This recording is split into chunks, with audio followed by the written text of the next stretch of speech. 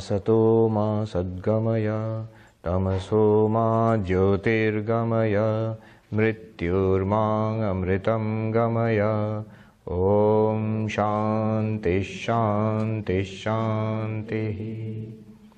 Om, lead us from the unreal to the real, lead us from darkness unto light, lead us from death to immortality.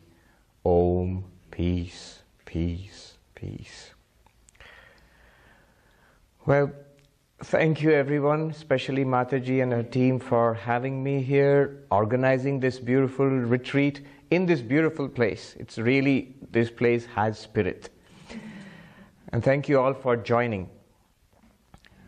The text that we have selected, you have the book with you, Manisha Panchakam. So it's a text of Vedanta, of Advaita Vedanta. And most of us here, by the way, I was just telling, speaking with Mangeshji, and I said, you don't get new people. They're all people I know. They're people from different Vedanta societies across the country here. So most of us here are veteran Vedantins. So we do know what Vedanta is about.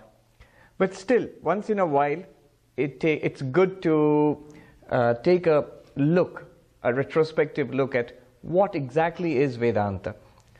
Recently, I was in St. Louis, and revered Swami Chaitananandaji, he gave me this subject. He says once in a while he gives this subject to visiting Swamis. What is Vedanta? And he says it's been wonderful from 1971 onwards, when he's been in this country. He has heard the same subject again and again from different teachers, and new insights, new perspectives. So I thought, what am I going to say to a group of experienced Vedantins when you ask what is Vedanta? And what I did was, I asked myself this question 7 times. I later counted. Ask, what is Vedanta? Give an answer. Ask yourself again, what is Vedanta? Give a different answer. And again, a different answer. I'm not going to go through that, but do look it up. Do look up that particular talk. It's on the Vedanta Society of St. Louis YouTube channel, also on our Vedanta Society of New York YouTube channel. What is Vedanta? One way of understanding Vedanta is to understand what it is not. And there's a very comprehensive way of looking at Vedanta, and we'll speak about that later. But often it's useful to drill down to the core of Advaita Vedanta. And to drill down to the core of Advaita Vedanta, you can ask, what is it not?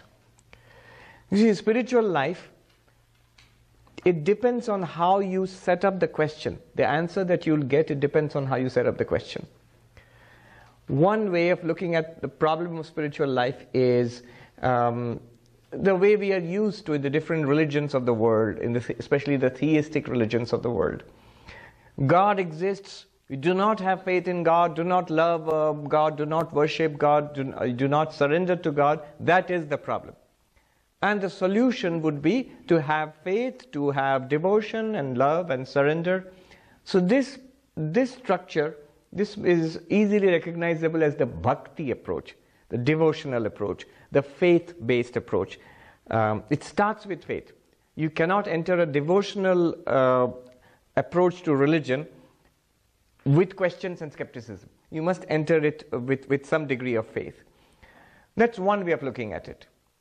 But when you come to, say, another approach, see, that is such a predominant approach, the approach of faith, that in most religions across the world, that is taken to be religion. In fact, in the United States, here, in the Western world, the word for religion is what? Faith. Faith. And yet it's not an appropriate word. If you come to something like Advaita Vedanta, come to something like yoga, for example, it's not quite faith. So there are other paradigms of religion. There are other ways, entirely different ways of looking at spirituality. Another way is, no, not faith, but experience.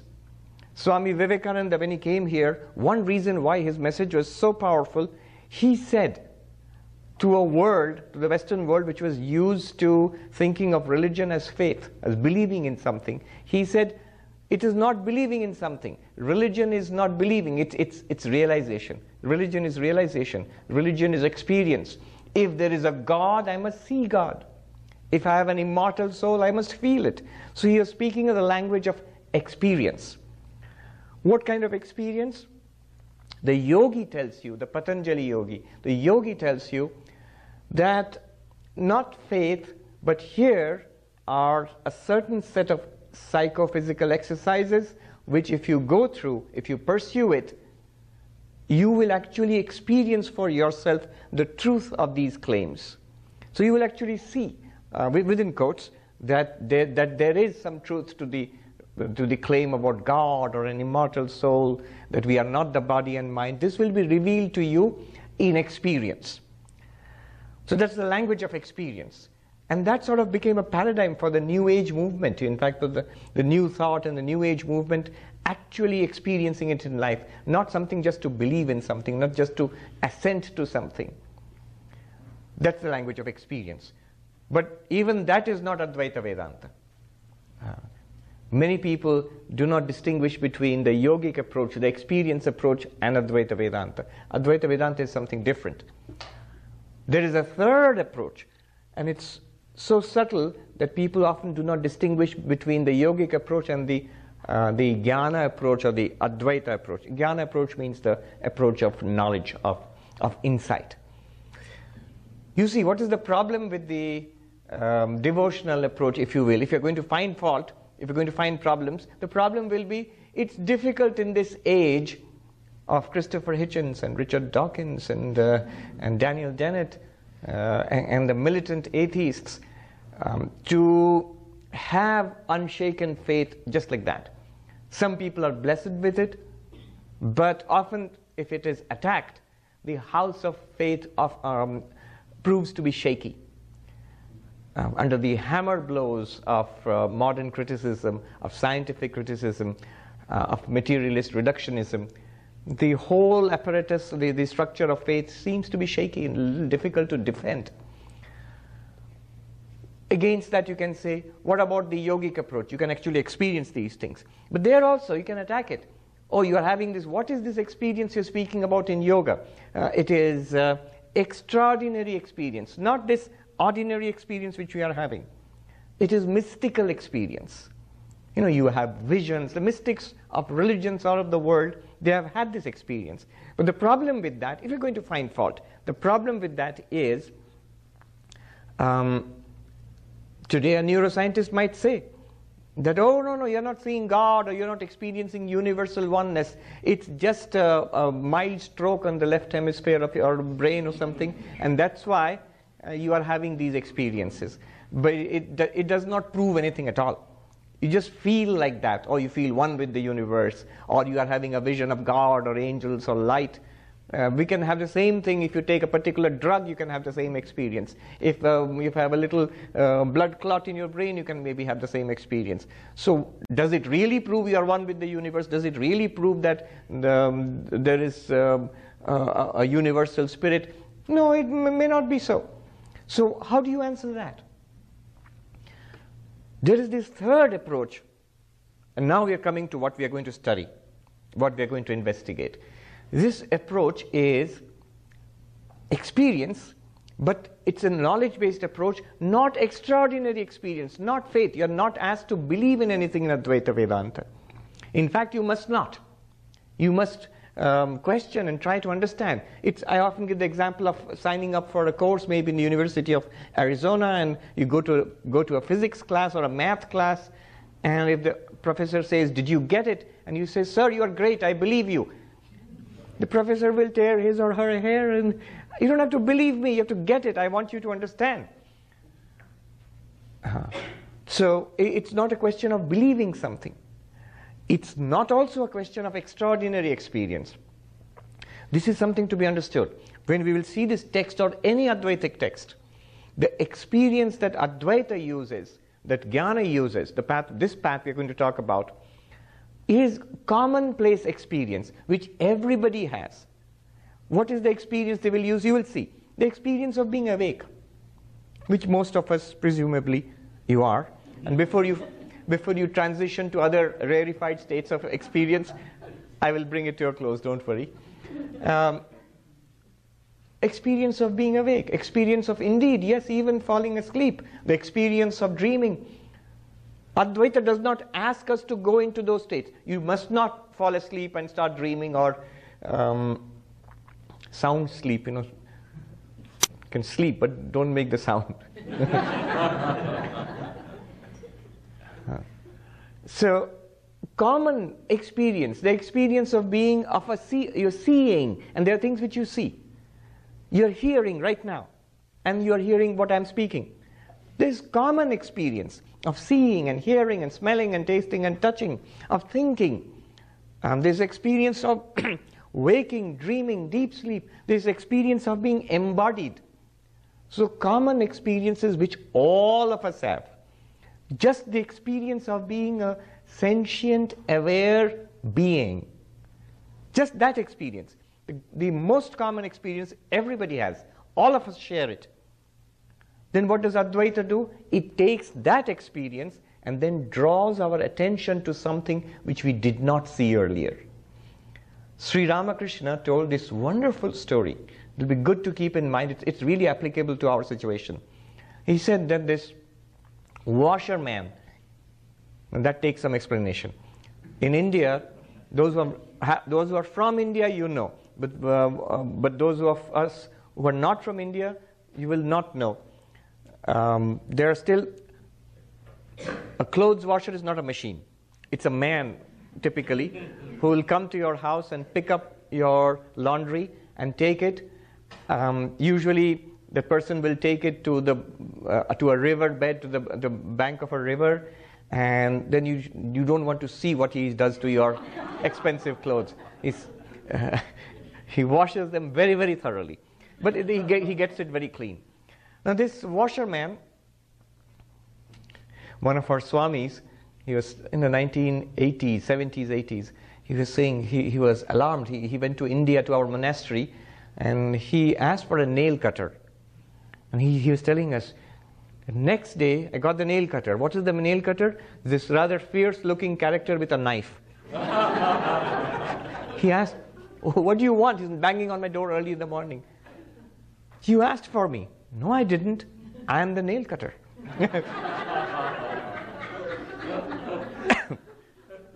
So just like that, the washerman, he takes your clothes and he washes them there. This washerman, he found a diamond, but he didn't know what it was. He thought it was just a peculiar rock, and he used to scrub the clothes with it. He didn't know how valuable it was.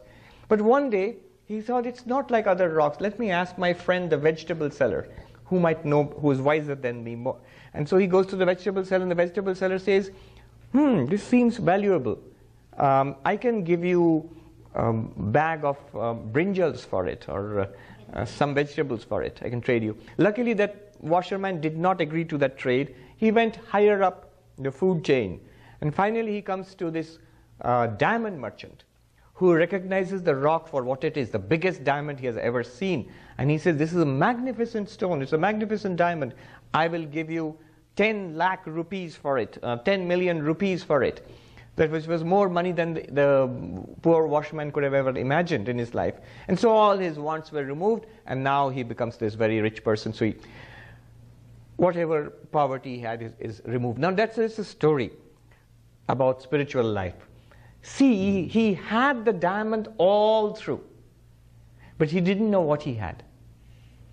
We have the diamond, which can remove all our wants. We have it right now. And we are aware of it. We are using it. But we do not know how valuable it is. We do not know its true depth. We will see, like that washerman, when we come to Shankaracharya, who's like the diamond merchant, he will show us the diamond that we have in our possession. Over the next 2 days, we will see. So, we are using this diamond, which we have. What is this diamond? We are using, how are we using it? Right now, we are using it to see me. You're using it to think and to talk and to be curious. What is he talking about? We are using that. Shankaracharya will point it out to us. So we already have it. it needs to be pointed out to us. So that pointing out, that insight into what already exists, that is Advaita Vedanta. I would like to put it this way. If you ask what is Advaita Vedanta, the spiritual journey, in any path, it's a spiritual journey. The very fact that you say a path, it means it's a spiritual journey. But what kind of a journey is it? It's not a journey in space. Many of us, we have come from different parts of this vast and beautiful land. Some have come from Canada. We journeyed in space. Advaita Vedanta is not a journey in space. It's not a journey to the holy city of Benares or Mecca or Jerusalem. It's not a journey from here to heaven, to Vaikuntha, the abode of Vishnu, or to the pure land of the Buddha. It's not a journey from one place to another. Sometimes you see when you're coming across there's a big board, heaven is a place. Okay, which means this is not heaven. That is heaven. It's not a journey like that, not from one place to another. What Advaita Vedanta is going to talk about, what they're going to point out, is present right here. It's everywhere, it's right here. It's not a journey in time. Sometimes spiritual journey is put forward as a journey in time. Not now, but after the coming of the prophet or the Messiah or the avatar, after the coming of the next Kalki avatar. In Hinduism we have this avatar, in Christianity the coming of the of Jesus again, the second coming. Wait in time, or wait after death. Look at the words after. After means time. It's a time word. Advaita Vedanta is not a journey in time, that after something, after samadhi. And so, Swami, at least enlightenment, after enlightenment? Oh, no. Advaita Vedanta doesn't say it will happen to us after enlightenment. Enlightenment is only enlightenment. It reveals what already exists. We'll just see, oh, it was here all along, and I didn't see it. So it's not a journey in time, it's not a journey in space, it's not even a journey from yourself to something else. There is God, and I will realize God, find God, see God. Not even that. It is you yourself, it is I myself, our own inner reality. Not from one place to another, not from one time to another time, not even from one object to, not even from yourself to something else. It's right here, right now, and it is ourselves. Then what is the path? What is the journey in Advaita Vedanta? It is a journey from ignorance to knowledge. Ajnana in Sanskrit means ignorance. Jnana means knowledge. From not knowing, not realizing, not seeing, to knowing, realizing, seeing. Now some of you looking puzzled. Remember, what I'm doing here is drilling down to the essential core of Advaita Vedanta. I'm not knocking or criticizing, what's the word used here? Dissing. Devotion or meditation, I'm not, or traditional religion, not at all. Not at all. All of them have their place, and we'll see what role they play. But we are taking a particular paradigm here. Let's just remember, for the next 2.5 days, we are trying to take the paradigm of Advaita Vedanta. There are advantages to this paradigm. If I want to advertise this, the advantages, one would be it's very direct. It points to something here and now and all the time. It is also, don't mistake me at all, but I must say it, it's also effortless. And now there's a lot of smiles around. But don't misunderstand me. There can be a lot of effort involved. There's a lot of effort at other things which are peripheral, which surround this spiritual quest. But the enlightenment which they speak about is effortless as you yourself are effortless. What work do you have to put to be yourself? You are yourself, whatever you do. So this is the core idea of Advaita Vedanta. What is the point of all of this? Advaita Vedanta, in common with all other spiritual paths, at least the Indian paradigm of spirituality, is to overcome suffering. Dukkha nivritti. Overcome suffering. The Buddha's quest, when he started off on his quest, is there is suffering. Is there a solution to suffering? Is there an escape from suffering? One of the ancient texts, Sarvadarshana Sangraha, 600 years ago in India, which is a collection of different Indian spiritual paths. It says that these spiritual seekers, teachers, they are like doctors. Chikitsaka iva. There are many doctors here. What do? They identify the symptoms and the disease. Then they look for a cause of the disease, and they see whether the cause can be removed or not. Is it curable, incurable? And they find it's removable, there's a cure to it, and there is a treatment, a process of treatment. So like the Buddha, the disease is suffering. First noble truth, all is suffering. And the disease has a cause.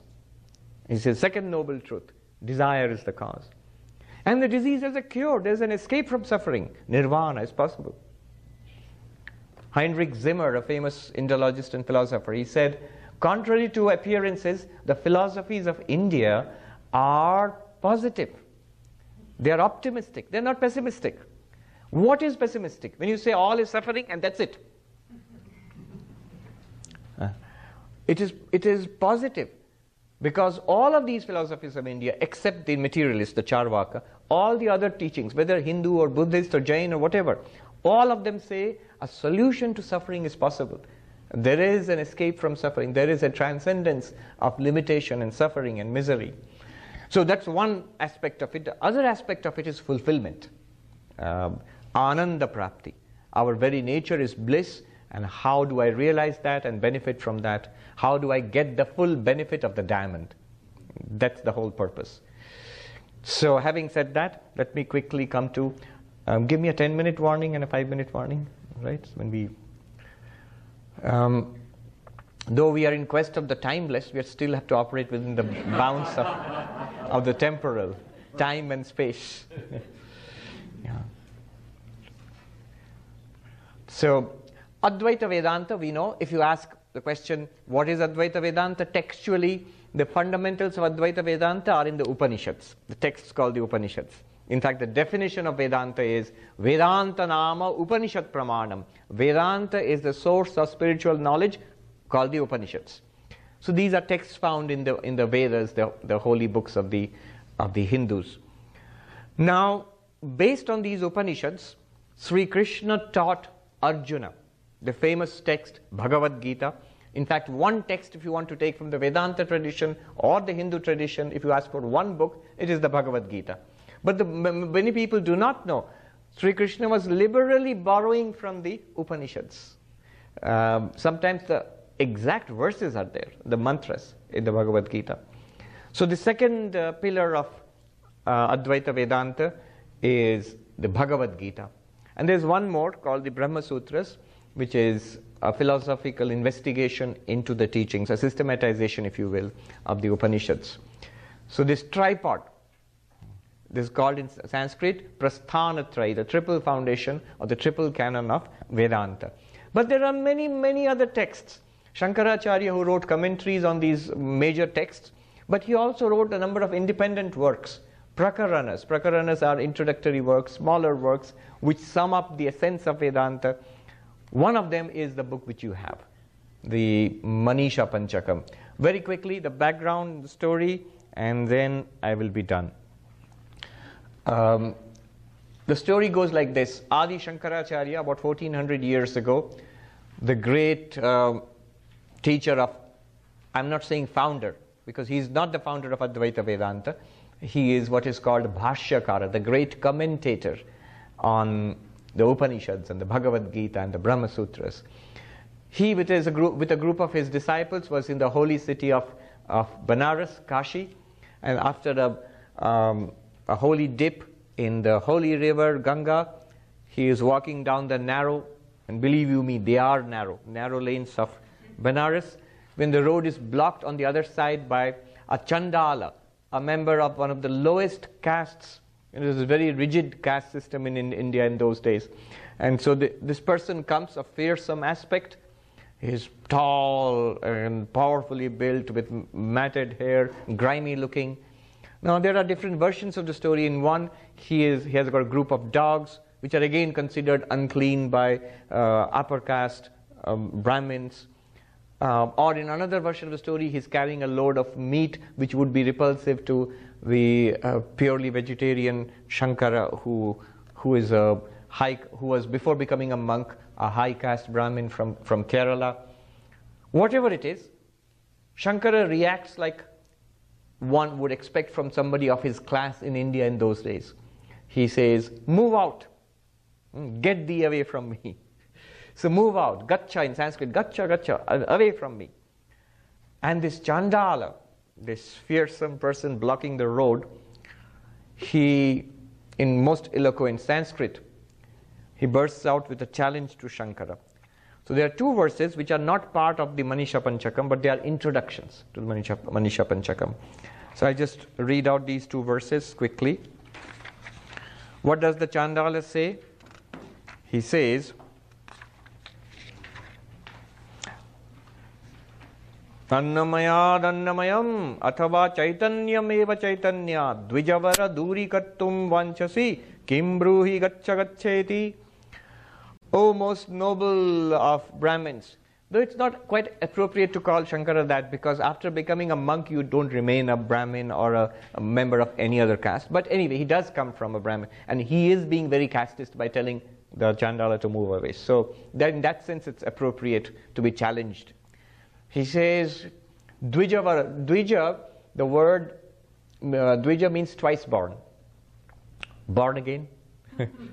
I saw this cartoon, born again Christian. So born again Christian confronts a Hindu and says, I'm a born again Christian. And Hindu looks puzzled and he says, yes, but I'm a born again and again and again and again and again. Not quite in that sense born again. But the sense in which a Christian might say born again Christian, that's actually a sense in which Dvija is twice born. For the first birth is a physical birth. But the second birth is a cultural, educational, spiritual birth. The second birth is when the sacred thread is given and the child is ready for Vedic studies. So, second birth. Upanayana, the sacred thread ceremony is performed. Dvija. And when the child studies the Vedas and becomes a master of this sacred lore, this person is called Vipra. Same. The word Dvija, Vipra and Brahmin, they all mean the same thing, but there are shades of difference. Dvija, the Sanskrit word literally means twice born. Vipra means wise. Vipra. If you write in English, V-I-P-R-A. Ekam Sat Vipra Bahuda Vadanti, we find it in many Vedanta societies. The truth is one and the wise speak of it differently. The wise means here, the same Brahmin is a person who has not only got the sacred thread but also studied the Vedas, now has mastered the sacred lore, the teachings. And the same Brahmin, when the person gets enlightenment, realizes one's nature as Brahman. So the real meaning, the essential meaning, the highest meaning of Brahmin is a person who has got Brahma Jnana, has become enlightened. Normally we say Brahmin is a Brahmin by birth, by caste, but the real meaning is Brahmagya, the knower of Brahman. And that's how it's used in many of the Upanishads and in the Gita. So Brahmin, so three meanings, the same thing. Brahmin, when they get the sacred thread, Dvija, twice born. You're born into spiritual life or religious life. Finish your course of studies, Vipra, the wise. And finally, enlightened one, Brahmin, a true Brahmin. Anyway, so this Chandala challenges him. O most noble among the twice born, what do you want to what are you saying, get away, what should get away from what? This body from that body? Because both bodies are bodies. They're made of flesh and blood and bones and all sorts of unmentionable gooey stuff, Just because it's a nice packaging, a cover, skin, the truth is that it's pretty nasty. Your body and my body too. So you're saying this body should move away from the body. The word he uses is annamayam. Annamayam means a modification of food. What we eat and drink, it becomes this. Or, here he displays a knowledge of Shankara's philosophy. Are you saying consciousness should move away from consciousness? How is that possible? In your philosophy, O Shankara, isn't it one consciousness? You speak about one indivisible spiritual consciousness, one existence, consciousness, bliss, Sat Chit Ananda. How can that be divided? I remember long ago in one of our ashrams in India, the Swami had, I was a junior monk. Now, it had many little branches. One of the branches is where little children study. The children from poor families, they get like a Sunday school, and many things are there. They learn sports, and so that runs on, all of these run on donations. So a rich person came and he wanted to donate a certain amount of money, and he wanted a plaque to be put up in the name of his father and mother, which said, he gave what is to be said there. He said, in the glory of Sri Ramakrishna, who has come as a part of that indivisible existence, consciousness, bliss. Now look at the contradiction, part of indivisible. In Bengali, Akhanda Satchidanandir Khanda Swarupai. Now the Swami, he flew into a rage. He said, no, I will not allow the indivisible to be divided. And how we knew, he started calling the young Swamis. I don't know, he was doing it in fun or whatever, but he seemed pretty serious. What is your opinion? He asked me, and he asked some others. Now the Swami, who was in charge of that little center where the kids were being taught, who would have received the donation for that center, he was standing outside with a worried look. He was saying, I'm not really worried about the indivisible spirit Brahman, but I don't want the donation to be divided.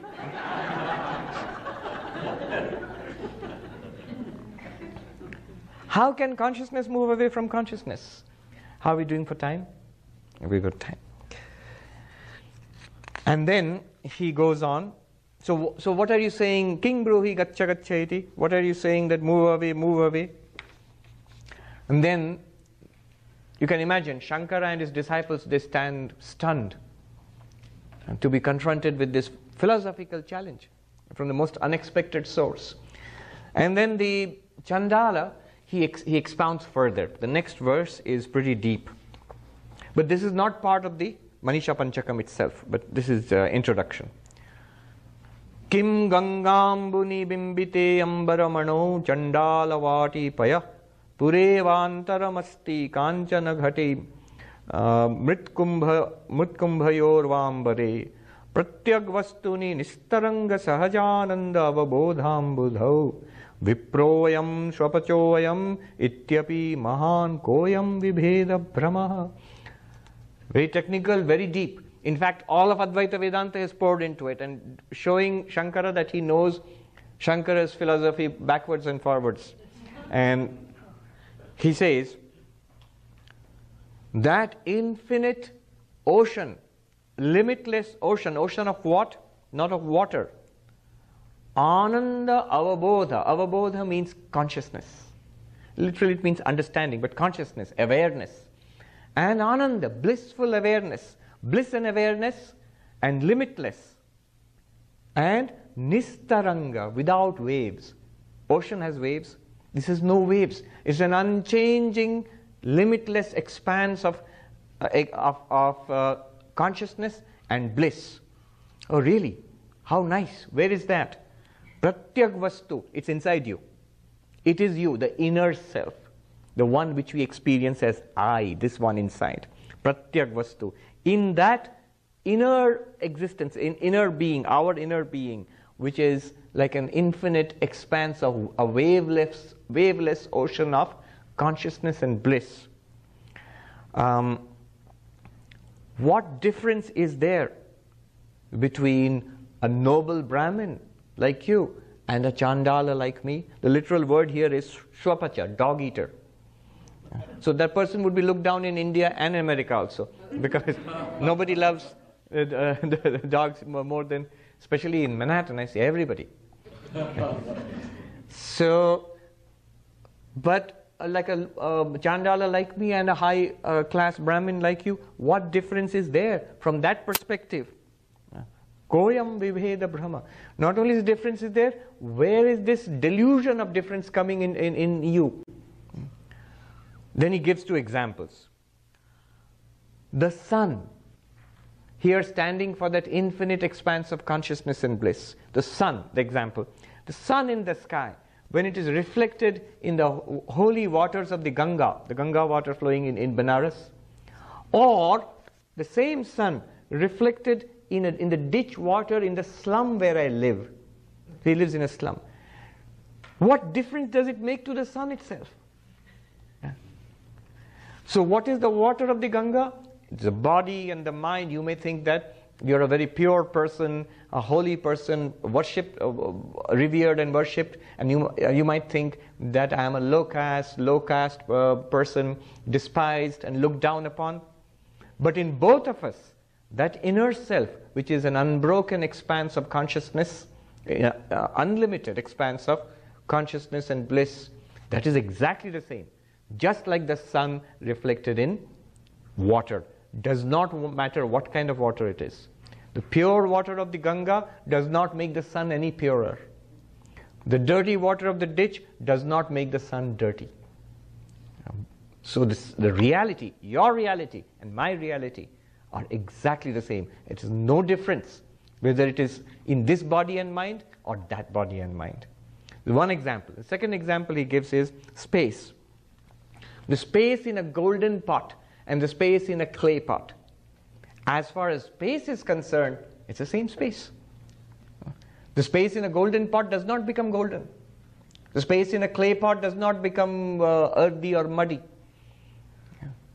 It does not even matter what you use the pot for. You can store Ganga water, the holy water of the Ganga, in the golden pot. You can use the clay pot as a spittoon or something like that. And so one you would consider dirty, another one considered to be holy and used for a religious function. But in both cases, the space which they occupy, that space is not affected at all. Space in the pot, but there's actually no space in the pot. It's the pot is in space. You see, there's a glass of water here. Now, when I move the glass of water, is the water moving with the glass? Yes. Don't seem to be too sure. Yes.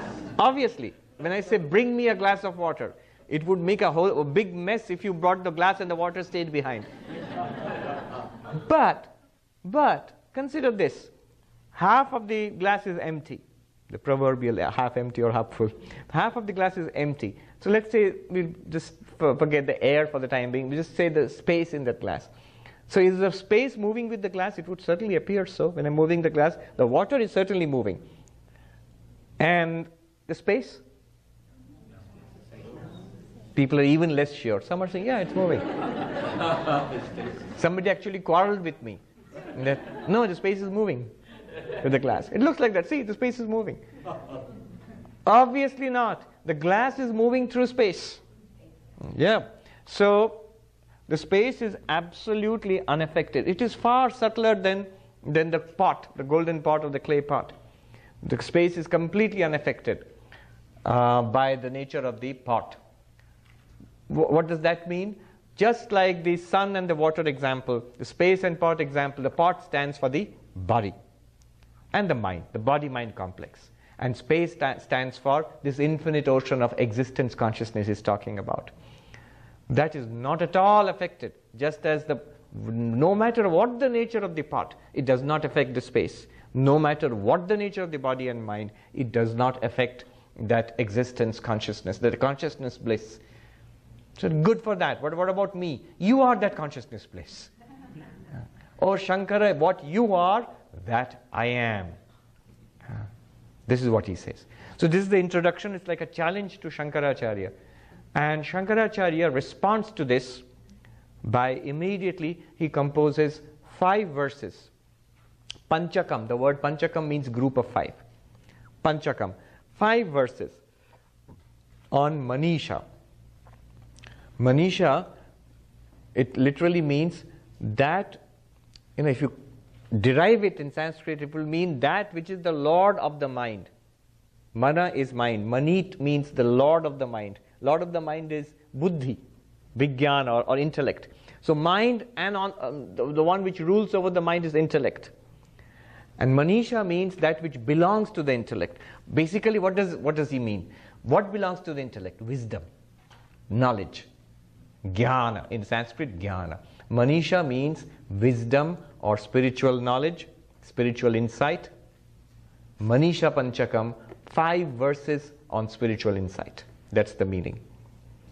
And Shankaracharya composes this, and in some of the verses he ends with Chandalo astu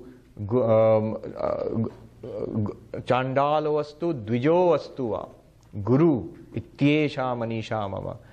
Let this person who has got knowledge like this, that I am Brahman, I am existence, consciousness, bliss, the one who has actually realized this, that person, let it be whatever, let that person be a Brahmin, let that person be a Chandala, clay pot, golden pot, whatever it is, this person is my guru.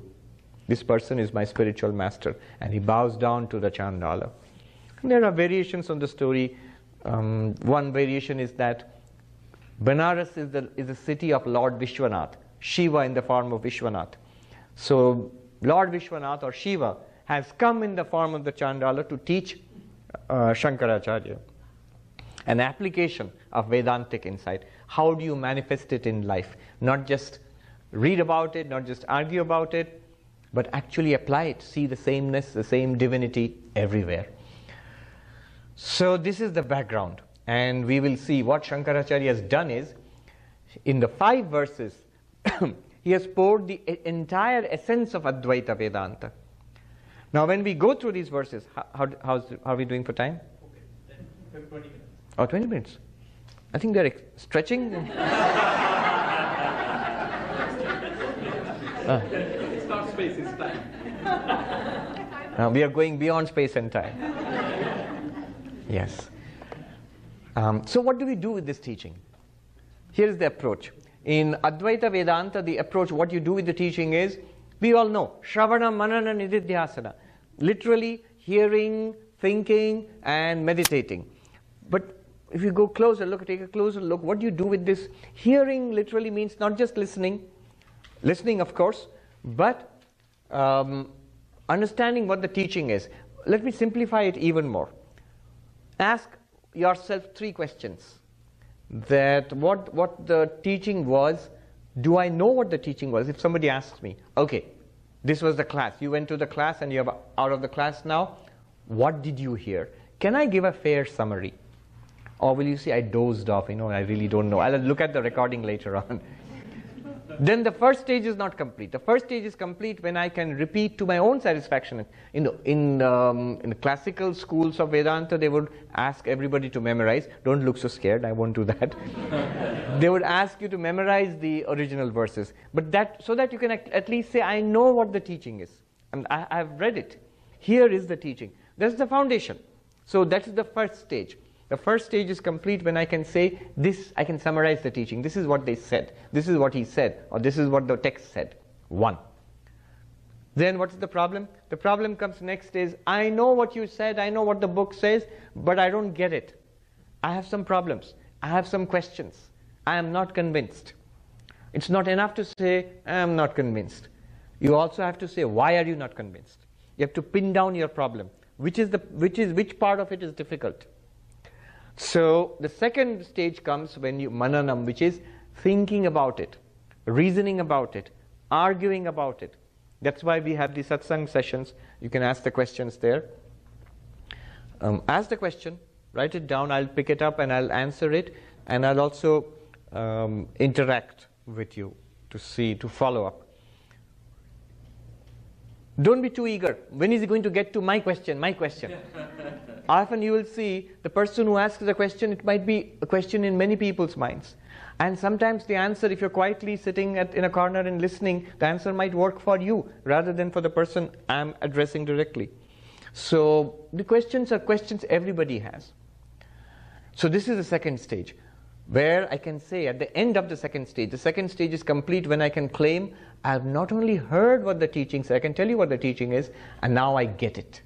In the first stage, I know what the teaching is, but I don't get it. I'm not convinced. I'm not persuaded. Second stage is, I am convinced. I get it. Then what remains? I get it, but it feels intellectual. I feel that I've learned a clever philosophy, but my life is not transformed. You claimed, you pushed this philosophy with the claim that my suffering would be transcended, that I would get peace and satisfaction, fulfillment. I haven't got that yet. I'll take you to consumer court. So that is the third stage, nididhyasana, where this problem that, technically it is called contrary tendencies. We'll come to that later. Viparita bhavana, that is contrary tendencies. That I know what the teaching is, I am convinced about it, but I don't see it in my life. How do you address that? That's the third stage. Third stage is this meditation, nididhyasana. We'll speak about it briefly. And after which I should be able to say, not only do I know the teaching, not only am I convinced about it, it's real for me. There's still something remaining to be done after that, but it's real for me. So these are the three stages. This is what we will do with the teachings. As we go through it, tomorrow and day after, listen carefully so that I can say, yeah, I know what you said, Swami. Second, I get what you said, Swami. Third, fact or theory. If it's not a fact yet, you have to tell me at which point it stops being a fact. So, Advaita Vedanta claims whatever is in this book, no matter how incredible it might sound, it's a fact right now. It's a fact right now. So if you say that, no, it's not a fact yet for me, I understand it up to this point, but that remains. I have to be enlightened, I have to get samadhi, I have to get this mystical experience, and then it will be. But remember, I said it's not a journey in time. If it's there, all of it, what they claim, it must be here and true for all of us right now. All of it is a fact, just now. So where does it stop being a fact? At which stage? You ask, and we'll work it out. We'll see. Those are some of the best questions. Questions also are of three kinds. One is at the first stage, where I have to supply information. What is the teaching? The second stage, where it's argument. You have a problem with it. You raise it, and I'll try to answer and convince you. Persuasive. And the third stage is the most interesting, where you don't need information. You don't need persuading, but you want the teacher to make it real for you, so that the benefits start flowing immediately. And it's possible, actually. And that kind of question is the most valuable kind of question. So that's what we will do in the satsang sessions. Yes. All right. So we will, every day, we will chant the Manisha Panchakam, and please come. Nirmalaji? Seemaji. Yes, please come. Those who can, you can follow. Just bring the microphone down a little. No, let it be. Bring the microphone down. Yeah. Om Ganeshaya Namaha Saraswatyai Namaha Shri Gurubhyo Namaha Harihi Om Jagrat Swapna Sushuptishu Sputatara Ya Samvidujrumbate Ya Brahmadi Pipili Tanushu Prota Jagat Sakshini Saivaham Nacha Drishyavastviti Dridha Prajnapi Yasyasti Chet Chandalostu Satudvijostu Gurire Keshamani Shamama Brahmaivahamidam Jagatcha Sakalam Chinmatra Vistaritam Sarvam विद्यया त्रिगुणया शेषं मया कल्पितम् इत्थं यस्य दृढा मतिः सुखतरे नित्ये परे निर्मले चाण्डालोऽस्तु सतु द्विजोऽस्तु गुरुरेत्येषा मनीषा मम